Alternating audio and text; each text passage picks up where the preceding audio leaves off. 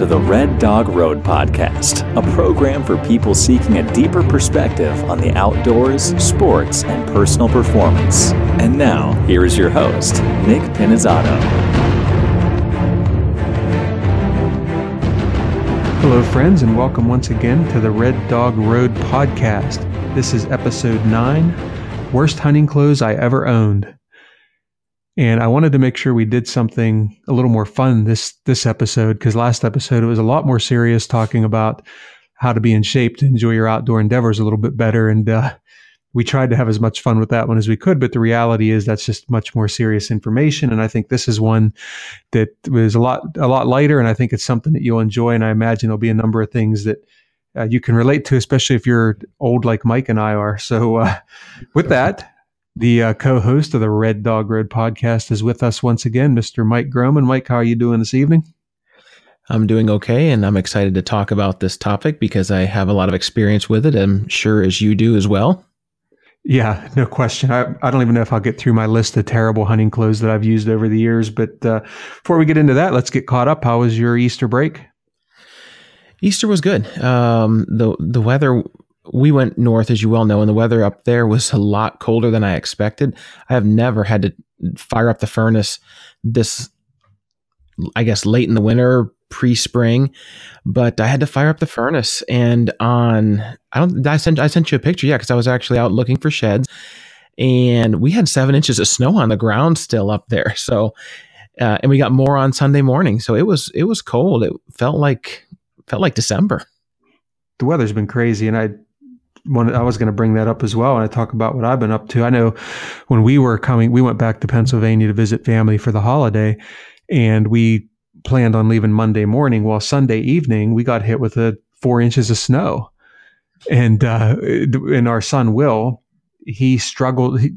He has to be on a schedule, and we travel like that. He gets off schedule, and the only way we were able to get him to sleep was if we took him for rides. And of course, he wakes up in the middle of the night, right in the peak of the snowstorm, and we're literally out there doing laps around the neighborhood. If anyone was watching, they probably thought we were crazy or thought we were casing the place. But it was just one of those crazy things. I told Angela we should have taken some pictures and video of that so we could show him what we went through to try to get him to sleep. But yeah, the weather's been crazy. It's hard to get motivated to do things outside. Before Easter, I went to the North American Conservation Conference. It was in Norfolk, and it was really nice there. Temperatures were in the 70s a couple of days, and it was really nice to get outside and run there. And another thing I wanted to mention to you, Mike, is that I had a few people say, "Hey, I'm listening to your podcast and I really enjoy it." So I thought that was pretty encouraging to hear that we actually do have some fans out there. Well, that's wonderful, and thank you everybody for listening. And I guess the one thing I forgot that I did want to mention is I wanted to congratulate you, because I heard just this week that when you get past your 7th podcast, that is a milestone, because the 80% of the podcasts don't make it to their 7th. And I guess the other milestones are 25 and 50. So congratulations on making it past your 7th podcast. You know, I hadn't even really given that any thought, but thank you. And obviously you're a big part of that as well. And but it's still been fun, and it hasn't been a ton of work really. There's a little bit of work involved in editing the episodes and getting them up there, and a little cost involved, but I'm still enjoying it. And I think as long as I hear that people are enjoying what we have to say, I want to keep going. So I guess our next step is let's get to 25 and then get to 50, but we better make sure we take care of number 9 first. Exactly. And, Yeah. And back to Easter real quick before we jump into the show a little further here. I gave up for Lent. I gave up pastries. And what I was defining as a pastry was actually cakes and cookies, which is a downfall of mine. So my mother celebrated my success with that by making 2 of my favorites, and that was pumpkin pie and oatmeal raisin cookies. So, of course, I come out of Lent and I'm celebrating my success, and I binge on this garbage. And so because of that, I hit the workouts really hard this week. I've been hitting it I haven't missed a day this week. It's been really good. And I'm trying to work that out of my system. So I guess I don't know what I really accomplished by skipping out on those foods for that amount of time. But at any rate, I guess I celebrated in a pretty big way. And I will have to say, and what everybody does not know that's listening out there, is that Nick's mother is a wonderful cook and baker. And so the fact that he was able to resist all the other times that he's been back home, his mother's cooking and treats, is actually a pretty phenomenal feat, because she is amazing. Even more than that, and I'm sure she'll appreciate the compliment, is that as you get older, as they get older, and as we all get older, it's all of a sudden they become like how your grandmother was. And that is, they think you're starving to death when you get there, and they just want to feed you all the time. Well, no kidding. We'll just finish dinner. We'll have sat down for maybe an hour, and my mom or dad will be like, "Hey, you need a snack? You want some chips? We have this, we have that." And it's just kind of crazy. So we're trying to get back on track here that way. And like I said, I've been hitting the workouts hard. And the other thing is it's Masters Week. So that's the one thing that's given me hope that it's going to be spring, because I'm enjoying watching the Masters tournament here. It's only been day one, but I can tell you I've got a sort of a split screen set up here in my office where I work. And one of those screens had the Masters on it today. I'm just going to tell on myself for that. And it's a week I always look forward to every year. Well, you're right, because that is always a sign of spring. The other one for me is the Kentucky Derby. That always falls around the 1st of May when turkey season is. And to me, that's when I know, okay, all the coats can be put away, windbreakers can be put away, we can start opening up windows. So it's weird how these little annual events that come around, whether they be sporting events or something else, we kind of associate those with different times of the year. Definitely. That's another great example. And let's just say that the next time we jump on here to record the next episode, let's hope we're talking about spring has finally sprung, and we'll have at least a little warm air on our faces. So with that, Mike, let's go ahead and jump into our walk down Red Dog Road.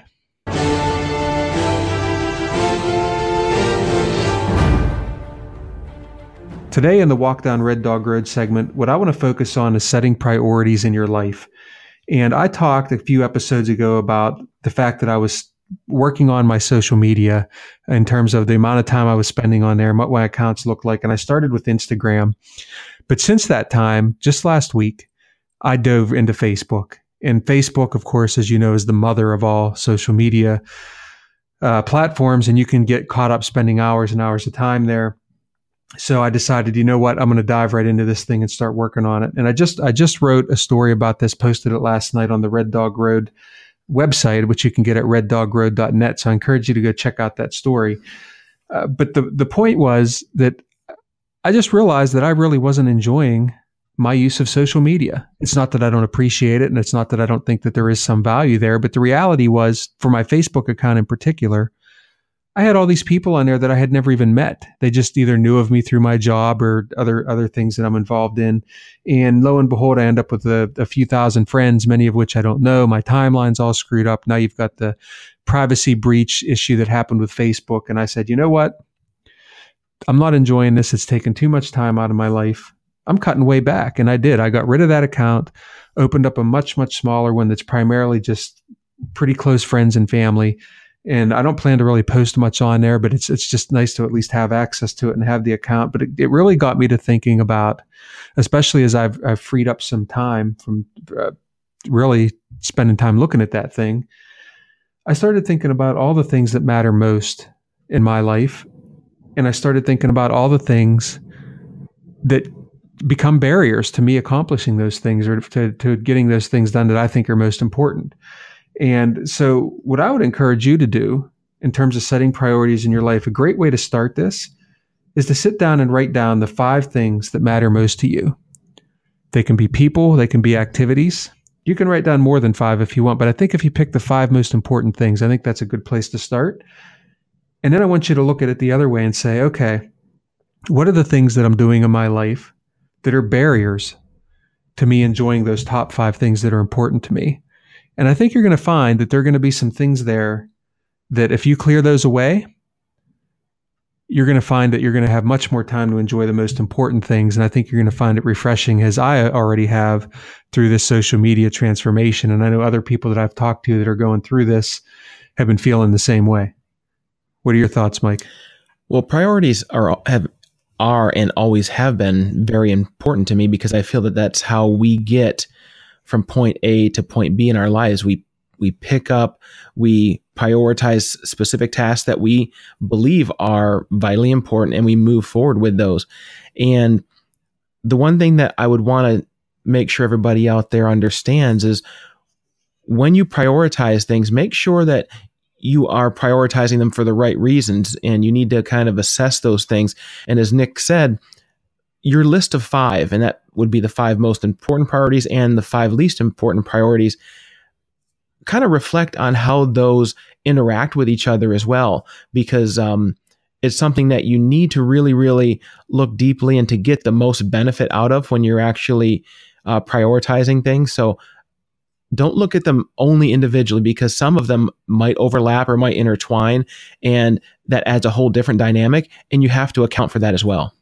That's for sure. They can definitely overlap and intertwine. And I think that sometimes you look at your priorities, and it's good to get those on paper, but to look at the barriers is something that a lot of people don't do.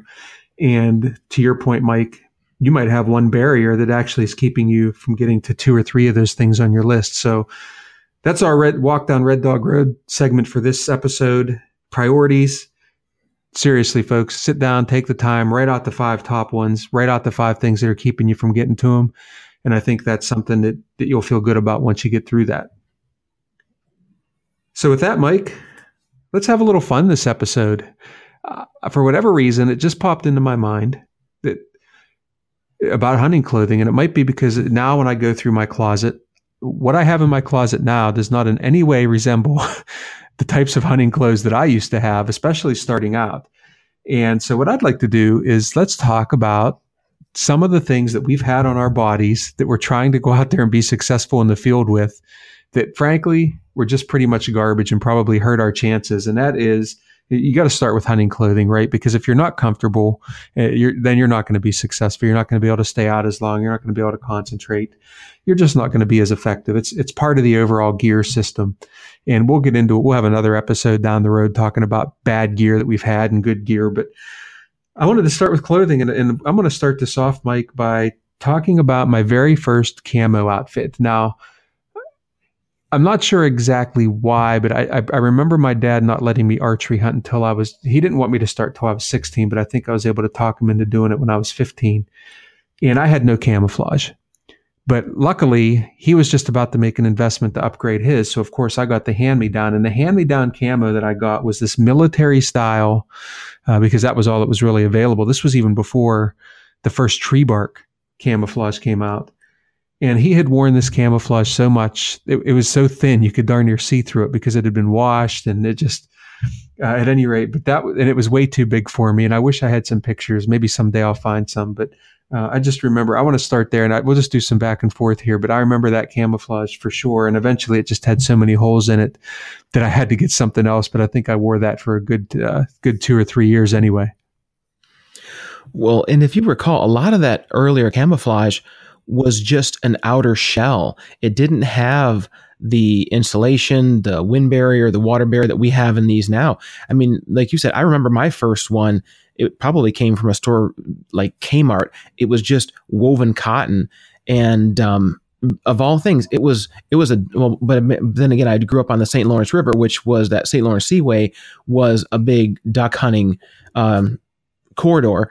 And it was a marsh pattern in regards to that fawn tan color with brown and black splotches. That was my first camo. I can remember it like it was yesterday. And the funny thing was, and because you say that you open up your closet and look at what you have, I'm probably still in that less than stellar camo. I still mix and match and piece things. If I can still fit it, and I still keep it, I guess. But I actually took a piece of that old camo when I finally had enough of it. I couldn't wear it anymore. It was ripped and torn. I cut a piece out and I used it to mount a turkey fan. So I actually still kept a piece of that very first camo in the house here with me in regards to being placed on the mount of my very first turkey. That's an awesome way to reuse it. That's great. And to your point about mix and matching, I mean, I'll jump ahead to that because it was something I was going to bring up later. I remember when I was finally able to, I think I had a job and had a little bit of a paycheck anyway, and was able to start looking into some camo, and the patterns had improved. You could never find, in the little town that we grew up in, you could never find a match. So you'd go into a big retailer. In our area, it was we had a place called Trader Horn in our area, which was probably had the best selection of hunting clothing in our immediate area. But you would go into these places, and you could find a top of one pattern and a bottom of another. And for whatever reason, they just never carried matching sets. So I can remember hunting many times in camouflage where they weren't a matching pattern or not even close. Oh, and or the classic thing was you could find a matching set, but either only one or the other was in your size, top versus bottom. Oh, that was frustrating. Yeah, that was another one for sure. Yeah, you could never get the sizes to match it. So I'm going to jump from camo and I'm going to jump to fluorescent orange now because I wasn't allowed to archery hunt until I was a little older. Of course, you start out with firearms, which almost seems maybe kind of backwards. But at any rate, I remember, and maybe you had to wear one of these, Mike, but when you're just starting out and you're like 12 years old, you're still kind of small, right? You're not really grown into your body yet. I had the dreaded fluorescent orange. It had been handed down, I would say probably at least twice from somewhere, but it was the fluorescent orange onesie where you climb into this thing and it's just got the zip up and it's the arms and the whole bit. And not only did I look ridiculous in this thing, it was terrible because there was no layering really. If you had to unlayer, you had to like strip the whole thing off and take off layers. But the other big thing was, I distinctly remember a hunt where it cost me a deer because I had to, nature called and was needing to take a leak there. And while I have this onesie like down around my ankles, this deer, this buck comes running up through, just kind of come out of nowhere. And there I was trying to kind of hop back to get to my gun. And so in addition to just looking ridiculous, it was not very effective either. Well, I actually was out tagging along with my dad and his hunting buddies when I was younger and too young to hunt. And I think I might have been even in elementary school, 6th, 7th grade, maybe. I'm almost sure I was that young. And they didn't make hunting clothes or camo or fluorescent orange that size. And if I wanted to go hunting, it was my snowsuit from just as you would go and play outside, which you want to talk about hampering your ability to hunt or have success. We were at the time living up in Ogdensburg, New York. So if anyone doesn't know what that is, when I talked about the St. Lawrence Seaway, if you look north in New York State and you continue to go north up to where you see a river between New York and Canada, Ogdensburg is a town right in that area, zone 3 for growing. I mean, we had these powerful winters. There wasn't a lot of deer because, again, our summers were so short. We didn't have a great growing season. The numbers were down at that time in New York State. And you track along, how old are you in 6th grade? 9, 10, 11 years old, something like that. And wearing a snowsuit and all you hear is that zip, zip, zip, zip every time you take a step. Oh, I'm surprised that there was years that we probably never saw a deer. And I think it's half it was because of that dumb snowsuit. Yeah, noisy clothes. That's on my list here too. I have an experience with that, but I think we had some 16-year-olds in 6th grade in my class. But that's a whole other episode and a whole other story. At any rate, here's another one that I thought of, and this doesn't necessarily qualify as hunting clothing, but it ended up being hunting clothing because the idea, for example, that any of us had snow camo, like that we could afford not only regular camo, but snow camo, if you could ever find it, it's absurd. You just didn't have it.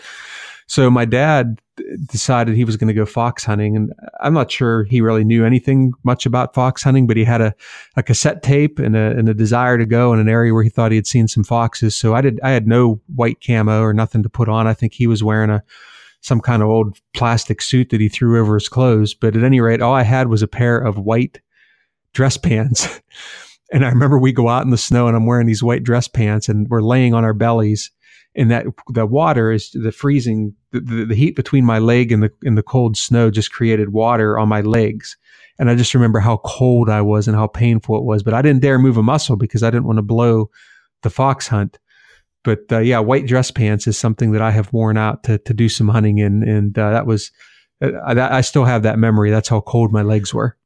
Well, as soon as you're saying white dress pants, I'm thinking white platform shoes as well. But I'm sure that those were not on your feet. But what I would actually have to wear on my feet, and if you remember, back when you were younger were these two-tone winter boots, and I used to see them all the time. They were actually kind of bound together by some elastic. You picked up your pair, like they'd have hundreds of them in Kmart, and the bottoms were more of a tan color, the uppers were more of a brown, and you had this felt insert that went in there, but the laces were bright yellow. Did you ever see those snow boots? Yeah, I'm literally shaking my head as you're telling that, because on my list are to talk about the cheap, what I have in parentheses, Walmart boots, but Walmart wasn't even around yet at this time. No. But the exact boots that I'm thinking of are the ones that you just described. And yeah. Because everyone had those boots. That was the winter boot. And they were darn near disposable, because you couldn't get, if you hunted any amount of time, you could barely get a second season out of them, maybe. And they were miserable. They were uncomfortable. They were cold.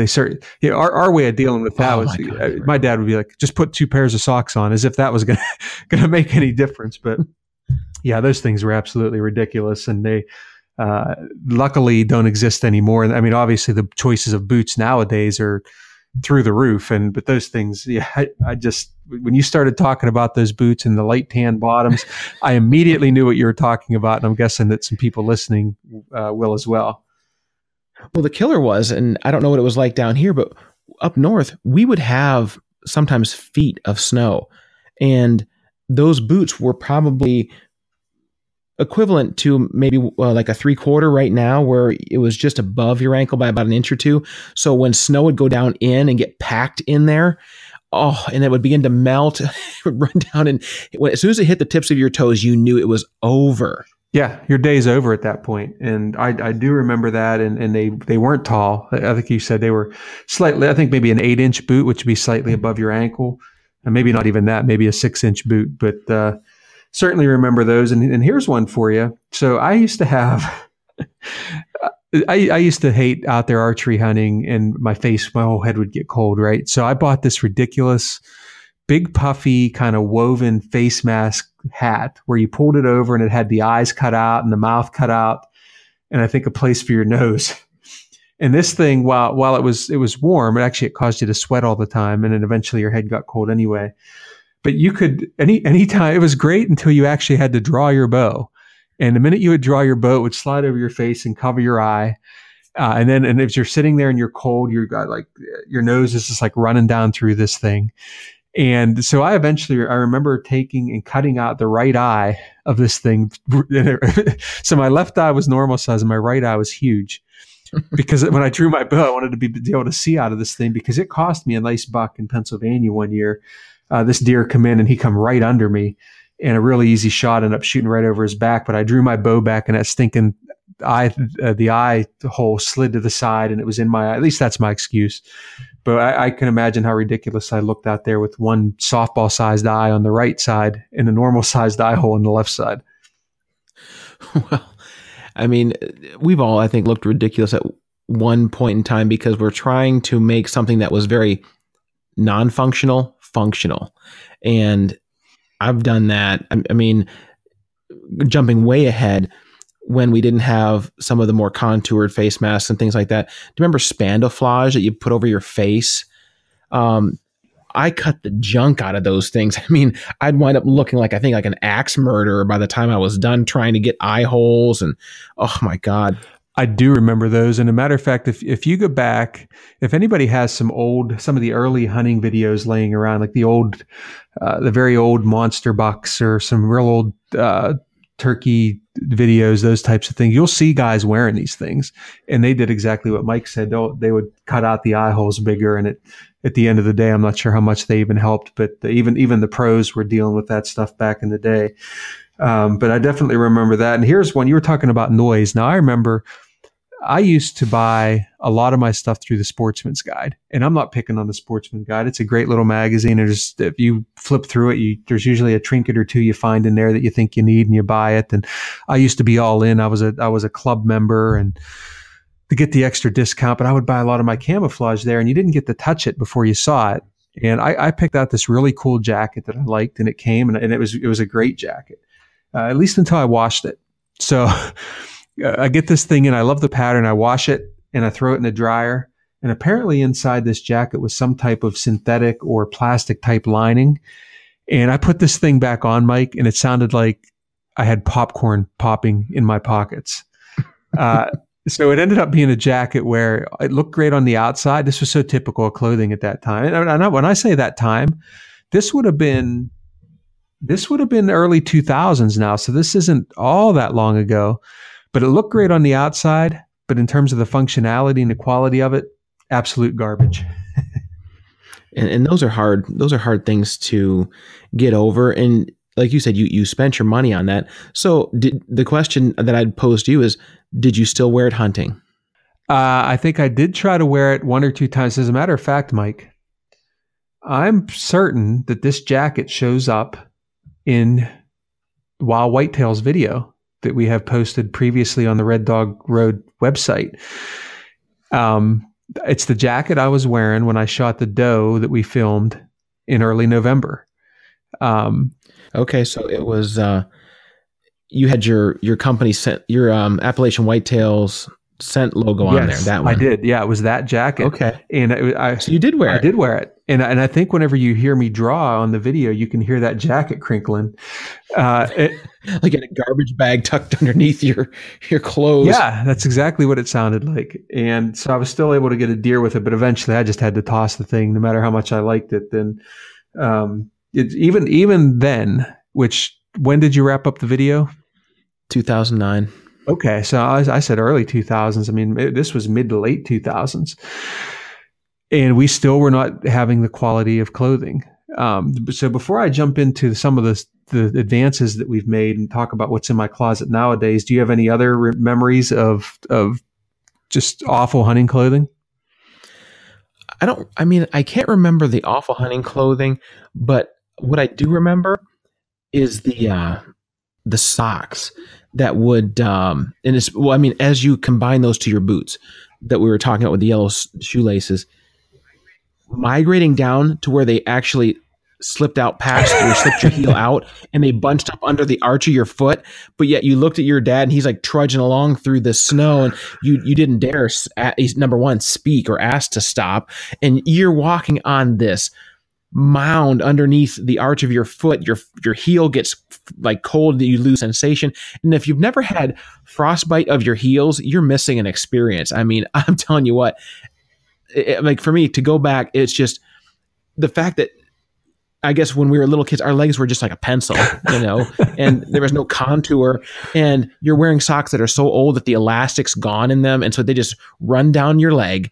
And then as you continue to like walk your heel, we call it pistoning, just like in the piston in an engine, and you walk that sock right off and it bunches up underneath your arch of your foot. Oh, that just gives me, I cringe thinking about it now. Well, first of all, the idea that you might actually have socks specifically for hunting was almost out of the question, because what you're really wearing there are your athletic socks or whatever, your tube socks that we used to wear back in the day. And they just weren't made for that environment. They weren't made for out there hunting, and the cheap boots on top of that, I'm sure didn't help matters. And countless memories of having socks balled up under my foot and having to stop and readjust if I could. And then the next thing you know, they're wet, and it just nowhere near what we have nowadays for sure. And we still love hunting, which is the killer of this. Now we kind of, and I don't mean this in a negative way, but when we take our kids out, we coddle them and we make sure that they have snacks and their electronics and a nice, comfortable, warm place to sit to hope that they enjoy hunting. And we were out there in almost conditions that would be punishment. And we still love hunting to this day is really shocking. It really is, because like you said, we went through hell at times. It just wasn't a lot of fun at times because it was just so uncomfortable. And luckily, we've turned a huge corner in terms of the quality of clothing that's out there. And let's be honest, some of it's really expensive, but you can also find some really, really good stuff for what I would say mid-range pricing or a little bit better. And so I want to talk first. I want to mention about whenever I sort of had a turning point in my mind, and this would have been in the late 2000s, Mike, where I remember I was out there. There was a particular buck I was after on the place you and I used to hunt in Pennsylvania, and it was one of those days where, excuse me, one of those days where it was a rainy morning, but it was going to stop midday. And I knew that as soon as that rain stopped, the deer were going to be moving. So I thought, I'm going to go out there, I'm going to sit through the rain, and I'm going to wait for this deer to come. It was just bone chilling cold. And there I am wearing this cheap stuff that I got through the Sportsman's Guide. And it just finally hit me. I said, this is your biggest hobby. This is what you're most into. Quit being so tight and get out there and get yourself some decent clothes. And when Under Armour first came out, and this isn't an endorsement of Under Armour, this is just the specific example. But when it first came out, I refused to buy it because it was like $50 just for a top, right? I wasn't going to pay that. I didn't pay that for whole suits most of my hunting career.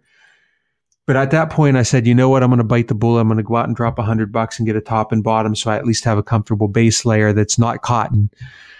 And that was really the turning point for me, because I did that. And then next thing you know, I bought a second set, and I was way more comfortable out there. So for me, the big transformation started with just having base layers that weren't cotton, that wicked water away from your body.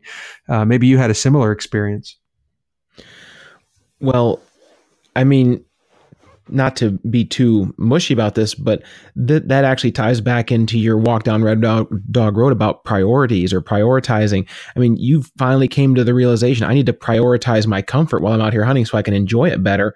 But for me, I can't remember what the catalog name was, but Paul Bruner out in Montana, he was a traditional bow hunter. He had a couple videos out at the time back in the late 80s when I was really getting into bow hunting, and he was advertising this, they called it XWEX, but it was like an acronym. It was ECWCS. It was a military base layer that was supposed to wick away moisture from your skin and keep you warmer. And because I was in college at the time, I was doing a lot more bow hunting late season. And I thought, I was out there suffering, like you said, as it was. I said, I'm going to try this. I'm going to cough up the money and buy this system, top and bottom. And I did buy it. And that was the first, like you said, the first eye-opening experience where spending a little bit of money and prioritizing comfort and your hobby paid dividends. Yeah, you have to invest in it. And that was a lesson that it took me learning the hard way. And now to the point where, so that was the initial. And by the way, I still have that original set of Under Armour, which also speaks to, if you spend the money, a lot of times you'll get something that'll last you a while. And you and I remember we used to go back and forth. We each had a lucky color of Under Armour we would wear whenever the chips were down. And I think for you, it was the blue Under Armour. And for me, it was the green Under Armour. And it still is. And it still is. See that? I still wear the blue. We should do a whole show on superstition. I think we can do that. But oh yeah. Yeah, for sure. But I'll say too, and I'm just going to be honest now. And by the way, before I skip too far ahead, now even more than the synthetic layers that you get with the Under Armours, and there's a number of different companies that have their own. But merino wool has changed the game. This is a material that's even thinner. It's lighter, but it's warmer. And I have several merino wool base layers now that when it gets really cold, I go to those, and that has made a big difference for me. I tell you what, I'm a huge fan of wool. It's tough to take care. Now, the merino wool, from what I've heard, because I haven't gotten that yet, is a little bit easier to take care of than original wool was. But I will tell you, I bought this, and it was from Cabela's. It was a wool crew neck sweater. We had 3 buttons, and it had Windstopper in it. And that was the first time that the temperature was in the 20s. The wind was howling. I was gun hunting up in New York at the time. I was so warm and comfortable, I fell asleep in the stand. I mean, that spoke to me the importance of having good quality clothing, and wool in particularly. And I'm a huge fan of wool. And you get what you pay for. And that's the other thing, is that the first, what I would say decent camouflage I ever bought was natural gear. And you'll see, if you've seen pictures of me with deer over the years, a lot of my pictures are in that. A lot of the hunting I think that we did for the show, Mike, I was wearing nat gear, and it was because I got a discount on it when I had the scent company. And so I remember putting that on and saying, man, this is real hunting clothing. This feels great. But then as I got into the hunting industry as a profession, and I eventually got on, I'm part of the pro program for Sitka gear. And then I put on that. And so this Sitka Gear doesn't give me anything to say this, although I'm part of their pro program, and that's nice. The reality is, when I say you get what you pay for, I know that stuff's super expensive, but that was a complete game changer for me. And to wear fabric, first of all, that moves with your body, and also that you can layer up and you can be out there nice and warm and still be thin, as opposed to back in the day when we layered up, we looked like the Stay Puft Marshmallow Man out there, and you had to wonder if you could even get your bow drawn. Whereas this type of gear, and it's not just Sitka, there are others that are out there as well. First Light's another one. Nomad has some really good stuff out there. There are just a lot more choices now than what we ever had. I feel like Kuiu is another one that primarily is featured out west, but that's another really good one. They are super expensive, but when you look at what you're going to spend on a bow and other equipment, you don't ever hesitate to spend those big dollars. And at the end of the day, if you're not comfortable out there, you're not going to last. And for me, that's why I have a closet full of Sitka gear now, because to be totally frank about it, there's no question it makes me a better hunter.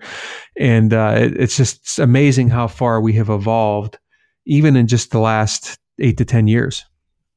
You're right. It's a big, but then again, it's just like anything else. When the money is there, the merchandising follows. I mean, in regards to the quality of that market share. I mean, it's hunting and bow hunting in general. I mean, actually all hunting is a big moneymaker for this country, whether it be the Pittman-Robertson Act, supporting conservation and wildlife, to just the dollars that local hunters spend in their community or guys that travel to hunt. That money's there and we're willing to spend it. And I think that we have secondarily, in some weird kind of strange way, benefited from that with the quality that they put into the products that they want us to buy, because it has made a big change in a pretty much a short window. If we look back at early 2000s to now, that's been a big change.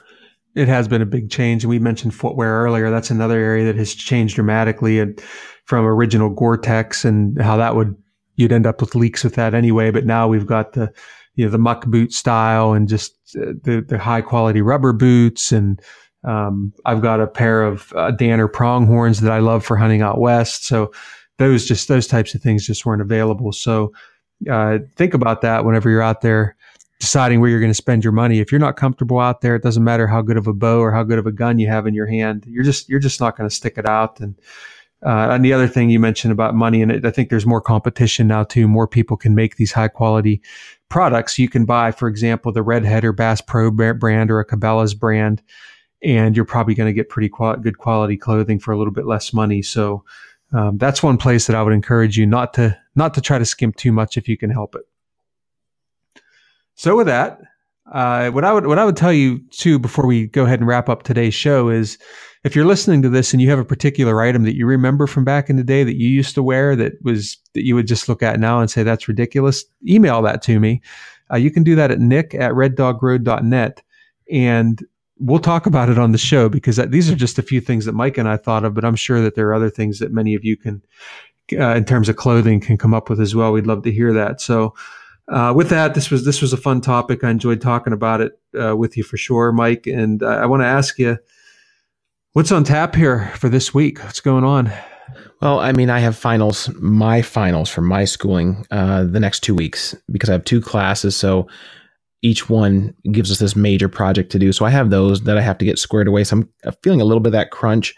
But on the positive side, I've moved into what my wife likes to call field mouse mode, where I start collecting seeds. As I'm like today, I went out and I had to, I bought a bag that was alfalfa based. I'm putting in, I have a couple food plots that are a little bit tired, old clover plots that need to be turned over and replanted. So I'm collecting my seeds, and I sit them in the garage along the aluminum ladder, so they're never on the ground. And she says, "Oh, here you go again." He's starting to, go into field mouse mode and gather up my seeds for the season. So that's where I'm at right now. Well, that's also another sign of spring finals and getting your seeds ready. So that will, just like the Masters and the Kentucky Derby, we have finals and we have putting food plot seeds together. for me, I'm looking at a relaxing weekend because the weather is not going to be great to begin with. We're still trying to get him back on track from traveling the last 2 weekends. So I'd like to just hang out. And you know what? Because it's Masters week, I plan on watching a heck of a lot of golf.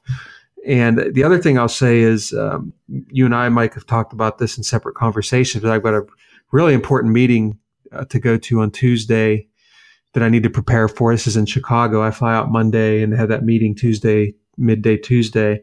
And I'm looking forward to that. And I need to spend some time preparing for that as well. And hopefully if that goes well, I'll be able to talk about it on the next show. But that's what I have planned for the weekend. Well, good luck. Safe travels to you. Hope everything goes as planned. Yeah, me too. I hope it does go well. And like I said, hopefully we'll be talking about that. So with that, I want to remind you folks, if you're not already a subscriber, first of all, you can subscribe on the Red Dog Road website to get the articles every time I post them. And I haven't done a lot of writing, but I did post an article last night, and this will notify you every time an article comes in. Or every time an article is posted. So you just simply do that by going to the reddogroad.net website and clicking on the subscribe link. And then for the podcast in particular, iTunes and Stitcher are the place to do that, although you can also listen to the show directly from the website. And also, I want to remind you to please send feedback. We appreciate it. It helps us make the show better. I got good feedback at the North American Conference, as I mentioned at the beginning of the show. And I also just today got an email from someone who has been following the website and just wanted to say how much they enjoyed it. And that helps keep us going because, again, we don't look for sponsors and we don't get anything for doing this, but it makes us feel good to know that you're paying attention and listening or reading the stuff that's being put out there. So with that, we're going to call it an episode. I want to thank you again, Mike, for your time. I know it's a busy schedule for you, and good luck on those finals. Thank you. Yeah, appreciate it. And we'll go ahead and call it a show. Have a great week, everybody. You take care. Thank you for listening to the Red Dog Road podcast. If you like what you heard here, please consider subscribing and telling your friends. You can also visit the website and blog at reddogroad.net.